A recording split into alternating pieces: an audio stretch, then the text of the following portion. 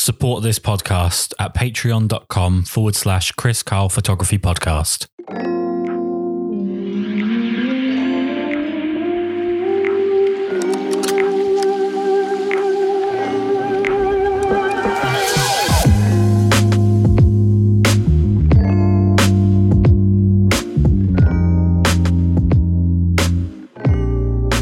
My first question has to be, culturally, how different is the switch from being from South Carolina and then moving to New York?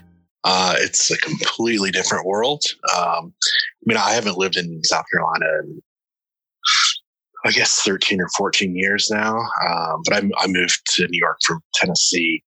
And it's, opposite ends of the spectrum. New York is it's the biggest city in America. And,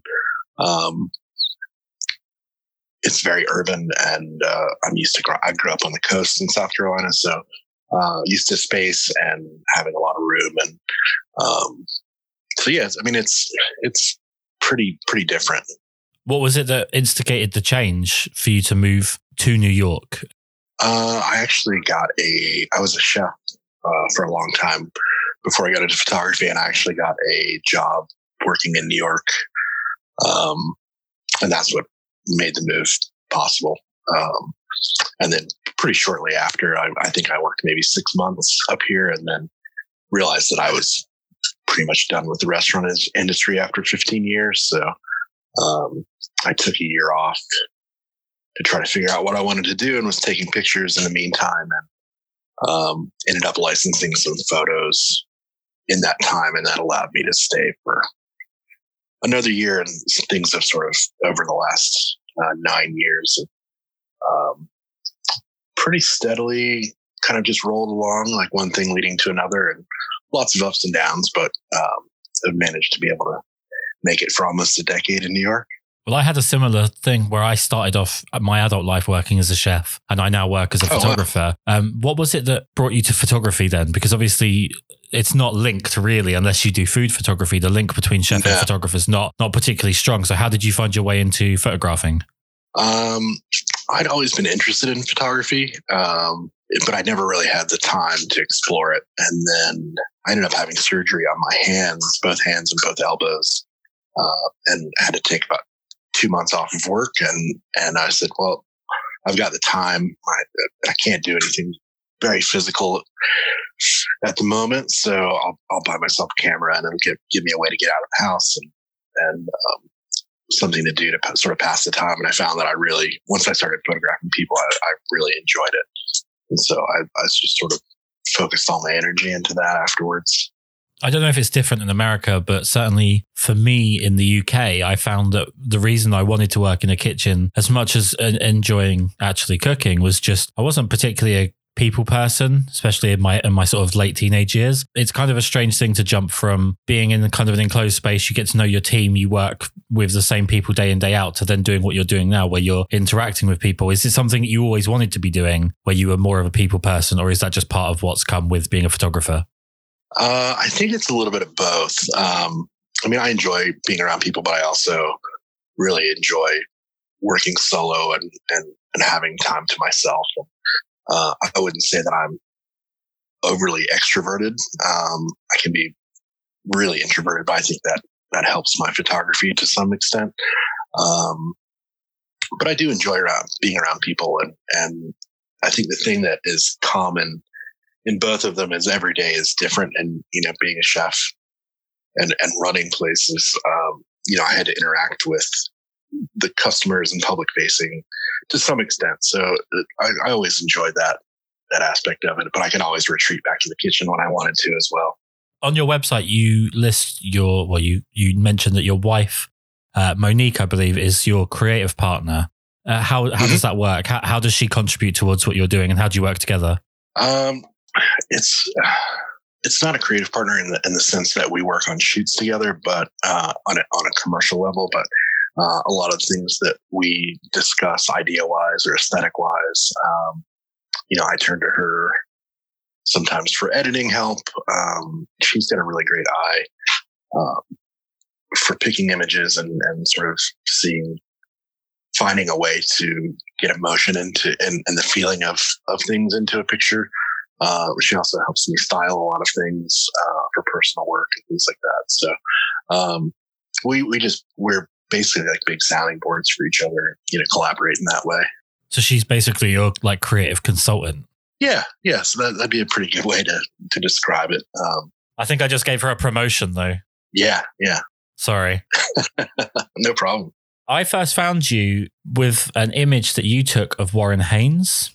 Mm-hmm. I think I'd been following you for a while. I go through weird lapses with Instagram and other social media where I follow loads of people and then I unfollow them because I get kind of overwhelmed by the amount of stuff that I'm missing out on. But you really came to my attention with an image of Warren Haynes. I'm an enormous Government Mule fan. How is it photographing performers? Because obviously they're used to large crowds, they're used to attention. Does that make it easier for you to get one-on-one time and sort of get them to come out of their shell, or does it make it harder? It depends. It depends on their personality. Warren's kind of a reserved guy, so and if it's the photo I think you're talking about, it's from Newport Folk Festival. So these guys are getting inundated by press photos, and they're sort of running a circuit of interviews and photographs. So they're sort of used to it, but the challenge is to get to connect with somebody in a matter of 3 to 5 minutes, which is about all you get with the musicians. And excuse me, but I've seen Warren a bunch of times over the years, and we're slowly getting to know each other in a working sense. And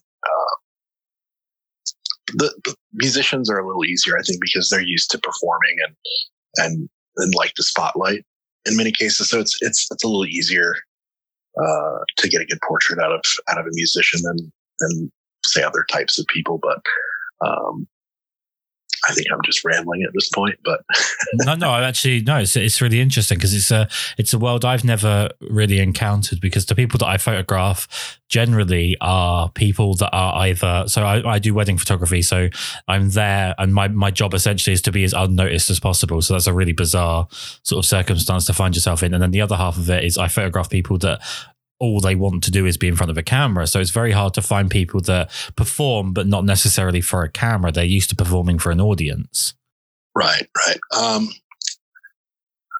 think part of it too is, I've been working with the Newport Folk Festival for, this would have been 8 years, I believe. And I've been working in the music industry for about as long as well. And so over the course of the years, you sort of run into people at different festivals. You see them at different shows, and so you start to build a relationship with folks, and that really helps as well. It's if they remember who you are, and if they've seen your work, and then they're much more interested in being part of the process than if you're just sort of a random guy or girl who shows up and says, "Let me take a picture." But I think you have to go into it with a bit of intent and be able to direct people and tell them what you want. Otherwise, they're just going to kind of sit there. And that's where I think things kind of become difficult for a lot of photographers is especially when they get with someone of any notoriety, they sort of think like this person is automatically going to know what to do. But oftentimes that's not the case. And you have to really direct them and tell them what you want. I mean, you've pretty much segued perfectly towards what I wanted to ask, which is, in all cases, but especially when you're only given those very small windows in terms of time, what is your directorial style like? How do you communicate what you're looking for as efficiently as possible? I treat every photo shoot as a conversation. So, after the initial greetings and things like that, it's just being a matter of being direct and knowing what you want before you start the shoot is a big part of that. Knowing how you want to light it or what the scene is or the mood that you want to get. And some of that depends on how your subject is reacting, what kind of mood they're in. And you have to really be able to read people and adjust relatively quickly. But when you have like 3 to 5 minutes, you're basically, you just have to be direct and be polite. And I think the subjects really appreciate that because they're sort of bouncing around all day long. And there's sort of this thing that goes along with fame and stardom that people just expect you to be on all the time. And yeah, at the end of the day, though, that, you know, they're just human beings, and that, you know, they have their good days and bad days. So you have to kind of roll with it. And the more direction that you can give, and the better. And it's not like barking orders at somebody. You just have to ask and say, can you do this? Or can you turn to the left? Or I'm really looking to evoke this mood. Like, are you okay with that? That sort of thing. Well, I've heard you on, I've read and heard from you before, talking about the importance of projecting confidence when it comes to how to kind of, I guess it would be almost assert yourself within the dynamic of being a photographer, photographing people. How do you give yourself that confidence? Because I think most creatives suffer with imposter syndrome, or they have low days where they're not feeling as confident about their work. How do you keep that mask of confidence up? Well, in the sense of being a photographer, you're only interacting with somebody, whether it's for 5-10 minutes or an hour or whatever, maybe a couple of hours. You just have to sort of gather yourself together and say, like, for this period of time, I'm going to look like I know what I'm doing, because if I don't, it's going to be really obvious. And then that's going to, you know, if the subject doesn't have confidence in your abilities, it's going to make the shoot really hard. And why should a subject put any trust in you if you don't trust yourself? Does that come from a particular like reaction to something that's happened to you in the past? Did you have a circumstance where you didn't project confidence and a shoot got away from you, and that's something you've had to kind of build up to protect yourself in future? Absolutely. You know, when I was first starting out, I had no idea what I was doing. So, you know, when I would try to be self-deprecating, but you can only do that to a point, and then your subject starts to wonder why they've wasted their time. Yeah, being with you. So there was plenty of shoots early on for me where I didn't really know what I wanted, and I didn't have any direction, and I was just sort of hoping that something would happen. And when I did that, the results weren't great. So I learned the more that I was in control of myself and where I wanted the shoot to go, the better the results were. I mean, there's always going to be opportunities for things to happen that are unexpected and to go off in a direction that you didn't expect. But you have to be confident in your ability to at least get, you know, the one shot that will get you through, that'll, you know, the one or two shots that, you know, are going to work. And then once you do that, you can sort of explore a little bit more, you know. Your portraits have, I personally find them to be very natural and to be almost very warm in the sense of like the emotional connection with the subject, but also they have like a almost tactile painterly feel in the actual presentation. What are your influences that have led you to have the style that you have? Oh, that's tough. I mean, there's a lot. I look to a lot of sort of Renaissance painting as an initial reference.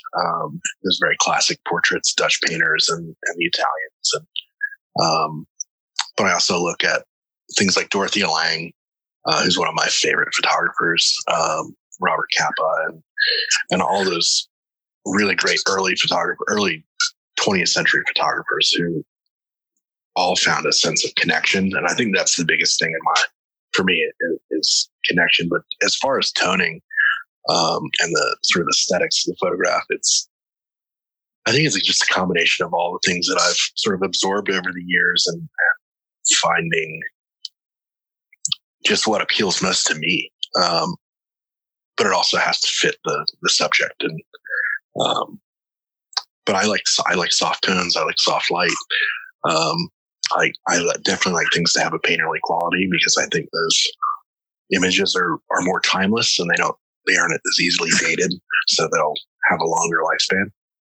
One thing that I think people, especially creative people, are pretty bad at is kind of collecting the perspective of what they've done over the years and how they've got to the point that they are in terms of style, whether that be directorial or their editing, their photographic style, everything. Do you ever consider how difficult it is to do what you do, considering you're with subjects that you don't know in a lot of cases, and for a short space of time, to create images that have that warmth and that timelessness obviously is testament to how far you've come. Is it something you're considerate about, or is it just something that's happened as you've gone on, you've just been yourself? I think it's, I've always tried to be myself and put myself into the photographs as much as I can. But it's definitely something I've been conscious about, and I'm always striving to, I've always have pictures in my head that I want to make, and I've always strived to get there. And it's a matter, I think, of my skills catching up to the vision side of it, and yep. Figuring out how to put the pieces together, what tools to use to get to the objective that I want to get to. And a lot of that just comes from making mistakes and trying different things, and, not having any real formal training. It's just sort of trial by fire and trial by error. But yeah, I'm definitely conscious of the overall aesthetic and body of my work, and trying to evolve that, and while still staying true to myself.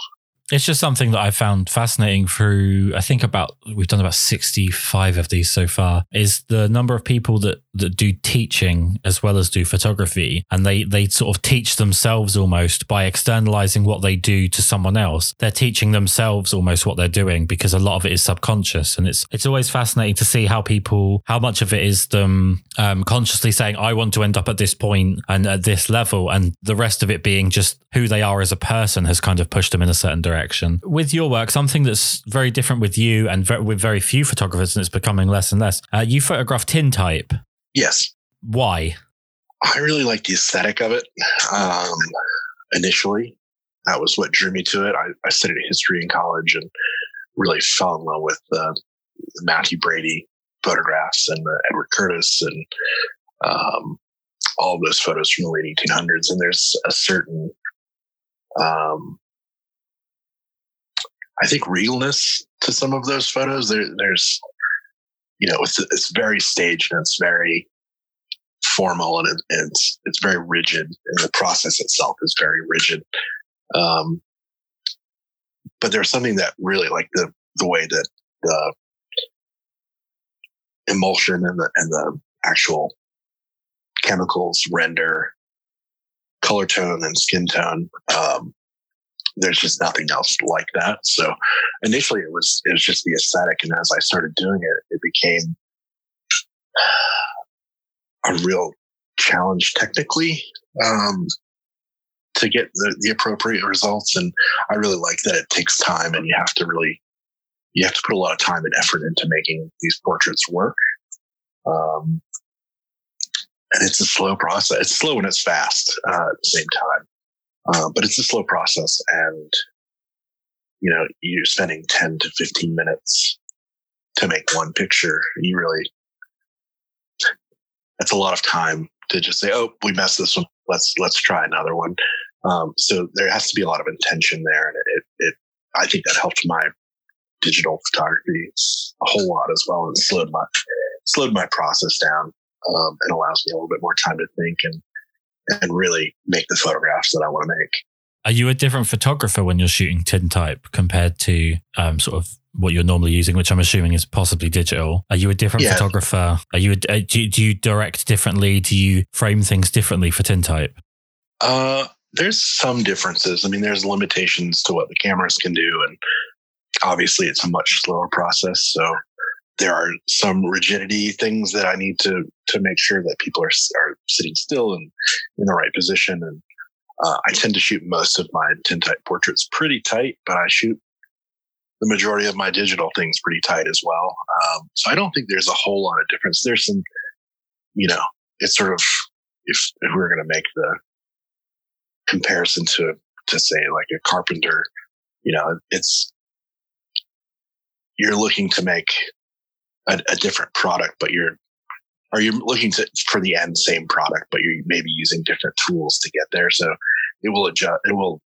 You'll have to make adjustments to how you work, but overall, I'm directing the same way, and it's just a little bit slower. One of the things I absolutely loved seeing in a video featuring you creating these tintype portraits was your portable darkroom. Is that something that you still use? Yes, yes. It's sitting in my office right now. It's basically just a cabinet that a friend and I built to fit into the back of a SUV so that I could travel and take tintypes. So it opens instead of from on a vertical plane, it opens on a horizontal plane so I can dip in, and then there's a dark cloth. But yeah, it's just basically a big box. I mean, if you don't mind me asking, I'm fascinated by this. How did you learn to shoot tintype? Trial and error mostly. I bought a book that sort of describes the process and how you do it, and how to make all of the chemistry and all that, which was really helpful. But it's only so helpful until you start actually applying it practically. So my first experience with shooting tintypes was at Sundance Film Festival. I went and assisted another photographer, and we did. It was her first time shooting tintypes as well. And I did all the darkroom work. So in a period of 5 days, I think we did like 275 or 300 portraits. So it was wow, sort of just a jump in the deep end and see if we can figure it out. But yeah, initially, I mean, we made a lot of mistakes along the way and adjusted pretty quickly. But that was a pretty quick way to learn. And then shortly after that, I was able to get a grant and spend about, 4 months just shooting tintypes. So it was a really deep dive into the process early on. And I don't shoot as much of them now.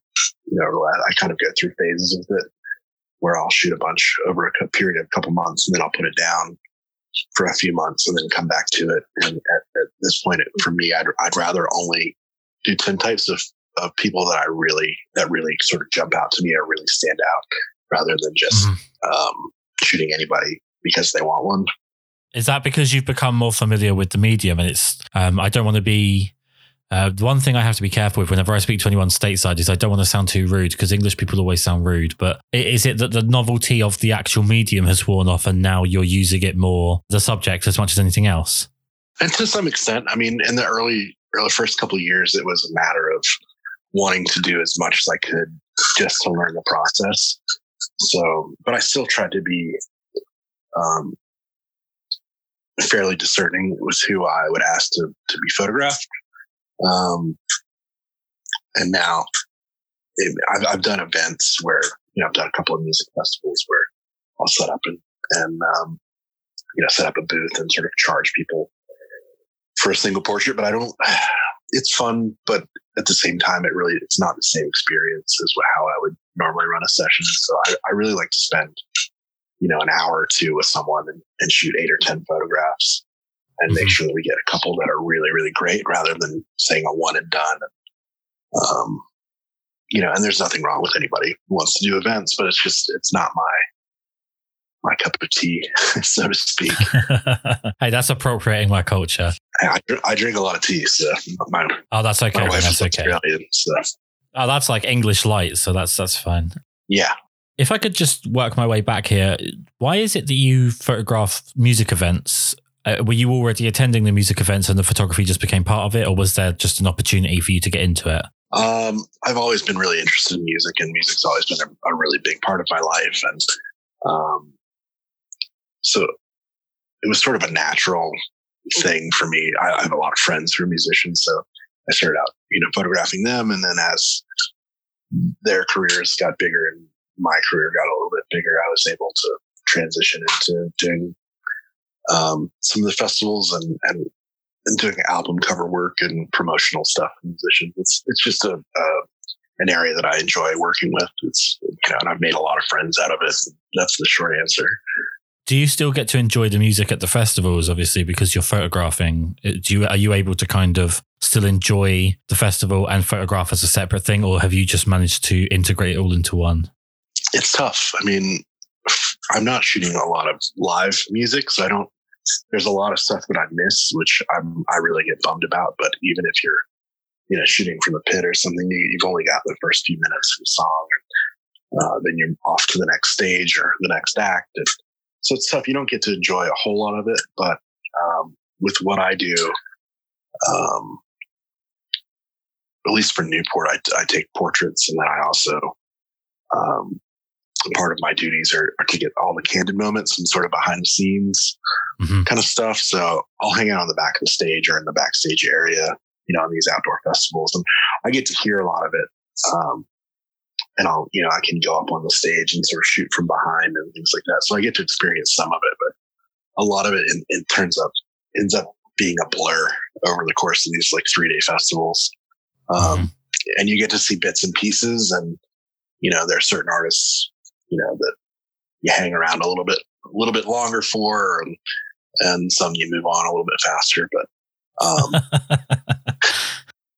that's just the way, with the scheduling is, you have to, Newport is 4 stages. So you have to kind of motor around quite a bit to make sure you're not missing anything. And we all, but that team, there's 6 of us doing stills, and there's a dozen people on a motions team capturing content. So we all miss stuff. You can't cover it all. So that's just part of the nature of the beast. But with the headliner acts at the end of the day, we're able to enjoy that a little bit more because things in the rest of the festivals have slowed down. And but yeah, I get to see great moments, but I wouldn't say it's the same experience as buying a ticket and being in the audience. Do you have any particular acts that have kind of blown you away, or you've been so excited to have the opportunity to photograph? Yeah, there's a ton. Jeff Tweedy from Wilco, Roger Waters from Pink Floyd, Mavis Staples. There's just a ton of legends that I've been able to interact with over the years. Do you ever find yourself getting nervous around people that are that big in sort of musical folklore? Not really. The only thing I might get nervous about is making sure that I don't mess up the photo. Yeah, and making sure that my cameras are set to the right settings. But dealing with people, I've never really been starstruck. The only time really was Dolly Parton. I got to say hello, and that was about it. But What are the activities that you do outside of photography? Because what a lot of people, I think, get wrong is they decide that they want to work in photography because they enjoy photography away from their regular job. And then when photography becomes their job, they don't have that thing that takes them away from their job. They don't have that kind of the ability to pull themselves out of their work. So what do you do to pull yourself out of your work? Yeah, when the hobby becomes the profession and you don't have anything else to... I actually do a lot of fishing here in the city, and I make fishing lures and hang out with my wife, and but we lead a pretty simple life for New York City, so we like to cook a lot at home, and which carries over from my chef days. But yeah, I spend a lot of time when the weather permits. I spend a lot of time fishing around the city. The last couple of years, there seems to have been a bit of a resurgence with the popularity and the availability of film for film photography. Mm-hmm. Is that something that you're glad to see? Or is it something where you'd prefer it if it wasn't? I don't want to use the wrong word here, but it does feel in some cases it can be a bit hipsterish. Yeah, I think film's great. There's certain qualities of certain films that you just can't replicate digitally.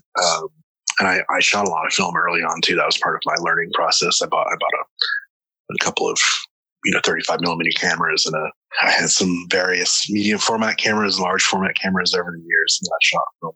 But when I started shooting tintypes, that sort of all went to the wayside because I only had so much money and bandwidth. Because shooting film is expensive. Shooting tintypes is expensive, so I had to pick one, and so I went with tintypes. But yeah, I would love to shoot all medium format, all medium and large format film, but it's just not feasible at this point. But yeah, I love it. I think film's great. I think it's really important to be able to be proficient with film. It just makes you a better photographer. I feel like we're finally figuring out, maybe in the last 3 or 4 years, across more than just photography, that something being outdated doesn't inherently mean that it's bad, in the sense like vinyl has made a comeback not because it's like cool or because people want to be quirky, but it actually has its own quality and you can enjoy it for what it is, separate from what digital music is. And I feel like film photography, that's where it's going to really find itself, is that it's not a replacement for digital and digital's not a replacement for it. They're just two separate things that do something similar, and it's the process as much as it is the end product. Yes, and the flip side of that is just because something is on vinyl or shot on film doesn't make it good either. Yes. You know, there has to be some skill and talent there. You can't rely on just the medium to get you past. And I think that goes for tintypes as well. A lot of people just get by on the novelty of it. But a lot of that fades away. And when you see people who are truly skilled, like I think one of my favorite photographers right now who shoots a lot of film is actually UK based, is Jack Davison. You know, he's shooting film in a way that people haven't used in a long time, and it looks, well, it's a very old style that he's doing. It looks very fresh, and it stands out so much from what's going on everywhere else right now. You know, I see what he does, and it blows my mind. I'm not sure if you're familiar with him, but very loosely, but yeah. I mean, the assumption generally is that everybody in England all knows each other, which is pretty close to true. It's like that in New York too. I want to wrap up because I know that you've got a life to live and you don't want to be spending your time talking to me on the phone, but I really do appreciate you taking your time. Yeah, it's my pleasure. My last question for you. In fact, if you don't mind, can I ask two? Because I keep getting Sure. told off for not asking one of these questions. I personally don't care about camera equipment in the slightest. I think it just is not relevant to the artist at all. That's like asking the paintbrush of the painter. It's just, to me, it's not particularly relevant. Right. But I get told off if I don't ask this question by people that listen. So day to day, what is your camera equipment? Yeah, the funny thing about that is I get that question all the time too, and people get pissed off when I tell them, because they don't like the answer. Yeah. I have a Canon 5D Mark III that I've had for a long time, and I have a 35 millimeter fixed lens, and I have a 50 millimeter fixed lens, and that's pretty much all I use, unless, you know, I'm at an event or something like that. If I'm at a festival or something, I might rent an 85 or a 135, but pretty much I'll shoot all prime. And yeah, and people sort of look at me and they just don't believe that I use simple, inexpensive. I mean, I don't even have L lenses. I have a Sigma 35 and then a Canon 51.4, which is like a $400 lens. So yeah, it's not the equipment. It's how you use it, you know. And I have two strobe lights and a couple of modifiers, and that's pretty much my kit. Well, it's one of the weirdest parts about photography, I think, is that people will ask someone that's got to a point they want to end up at how they got there. And when they're told that the way to get there is the cheapest way, they reject it and they want to spend money to get there. It's really bizarre. Right. You don't see it with many other industries. No, but I mean, there is to some extent, like depending on what you're shooting, what style you want to shoot in, sure, there's better tools for, I mean, if you're a street photographer, you're going to want a Leica. If you're a portrait photographer, you're going to want a medium format or a full frame digital. But, you know, if you're a wedding photographer, you're going to need zoom lenses or long lenses and whatever else it may be. But, you know, Nikon, Canon, whatever, the technology is to a point now where I don't think it really matters. I say the same politically incorrect thing every time someone asks about which brand is best, which is that they're basically all made by the same children at this point. So just go with whichever one feels the best. I went with Canon early on just because I liked the ergonomics of it. Yeah. It fit my hand better, and I like the viewfinder better.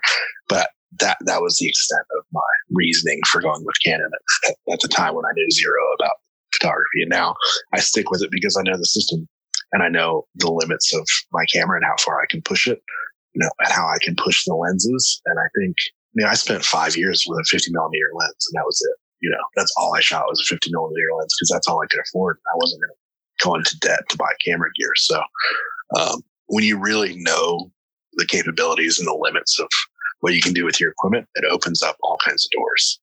Oh my God, yeah, so much. If you spend all your time switching between lenses and camera bodies and different lighting setups, and then you don't know how to really get the most out of it. So my suggestion for people when they ask is buy one lens that's a decent quality and shoot it till you feel like you're ready to move on to something else.